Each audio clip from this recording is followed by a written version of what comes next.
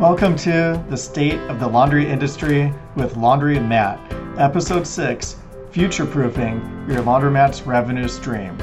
This episode is about future-proofing your revenue stream. I mean, isn't that why we started up laundromats in the first place, is to have a revenue stream that we could depend upon, that we could retire with, to help our quality of life? So what's more important than future-proofing your income? So we're no longer just running a day-to-day job where you clock in, you clock out. No, this is an investment. This is a business that has value. So how do you future-proof the revenue? And first I want to start off with how I came up with the idea for this episode. 3 times last week, this issue came up where last week I helped 2 different laundromat owners sell their pickup and delivery business. And it was pretty amazing because without pickup and delivery, and they were using our software, without pickup and delivery, they would have had nothing to sell. So this was something they built out of nothing that had value that they could have taken with them, or in this case, they wound up selling to another laundry operator who's doing pickup and delivery. So with one of them, their lease was expiring. So if your lease expired, we'll go into detail on that. That could be because they're building a new shopping center. It may be because your landlord wants to own a laundromat and they're looking at, hey, I just don't have to renew their lease and I could have a laundromat.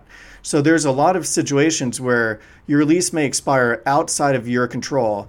And in one case, one of our clients, his lease was expiring. He was not too happy about it, but he was making really good money on the pickup and delivery. And he had his choice. He could have taken that pickup and delivery business and had gone to another laundromat or bought another laundromat and done the processing there. But he decided he wanted out. But the good news was he had a 5-figure a month pickup and delivery business that was doing very well. And he was able to sell the pickup and delivery business for a lot of money. So it was pretty neat because his laundromat with all those machines in there, he couldn't take it anywhere else. It had almost zero value. He wasn't able to renew his lease. And without a lease, how much is that worth? So he had a business that he could have taken somewhere else. In this case, he decided to sell it, but at least he had something to sell. The second one, this is a little bit different. This is one of our clients we provided a lot of guidance to. He wanted to hit it hard and kick butt, and we helped him grow his business so much in 6 months that it actually became a little bit overwhelming. And maybe I shouldn't mention that, but he had a 9-to-5 job. And this pickup and delivery business grew so much in 6 months. He was planning on picking up the laundry after 5 o'clock before going home. And he wound up doing so many pickup and deliveries, he wasn't getting home.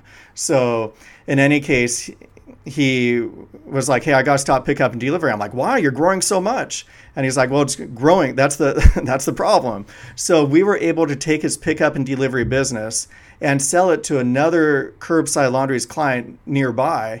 And so they just increased their business a whole bunch. He was able to make a whole bunch of money from nothing. I mean, in 6 months, he had nothing to sell, and now he had something. And so he's happy. She's happy, the new buyer. So it's just, I mentioned that story because it illustrates that your pickup and delivery business is a business. And you could run with it. You could take it to a new laundromat. You could sell it. But it's something special. And then a third person I talked to, he's another person making 5 figures a month gross in pickup and delivery, and I'm sure net too. He's making I shouldn't get into details, but the point is he knows he won't be able to renew his lease in about 4 years. So in 4 years, I'm not sure what's happening, but maybe they're building a shopping center, something out of his control. He won't be able to renew his lease. But he knows that pickup and delivery is so big. I wouldn't be surprised if it's making more than his laundromat. Either way, he's doing pretty good. So he's buying another laundromat so he could take his pickup and delivery business with him. So that is just really cool. He created this out of nothing. He's got a thriving pickup and delivery business, and he's able to future-proof his income by moving that business to another laundromat. And he's planning ahead. If it wasn't for pickup and delivery, and he knew he had to close down his laundromat in 4 years, think what a difference that would be. I mean, that'd be devastating. You put all this hard work into it, and it's totally out of your control. But he's not a victim. He knows he's going to be able to take the lion's share of the revenue and apply it somewhere else. So I think that is just fantastic. And in fact, got an email from one of our clients thanking us. Said we would not. I should go find the email, but she basically said we would not be in business today without pickup and delivery. Why? Because COVID hit them so hard, and the dry cleaner nearby went out of business, and other places went out of business. But her pickup and delivery was thriving, and it carried her through very difficult times. So again, pickup and delivery future-proofed her business from a pandemic that she didn't see coming. None of us did. So it just is so important to diversify your income, because anything could happen. A new laundromat may open up across the street. Maybe they're able to get their machines for half price because they have a special connection with the manufacturer, and they're going to have brand new shiny machines. And how is your physical bricks and mortar presence going to compete against that? I mean, at our laundromat, for the longest time, we had about 20-year-old Wascomat machines. I mean, the Wascomat machines are great. They work great. I mean, they lasted 20 years, right? And we didn't really care too much about updating our machines because the pickup and delivery was doing so well. So again, older machines, once again, pickup and delivery could future-proof you against older machines, because chances are your machines will get older. And how often do you want to update and buy brand new machines and take on that more debt?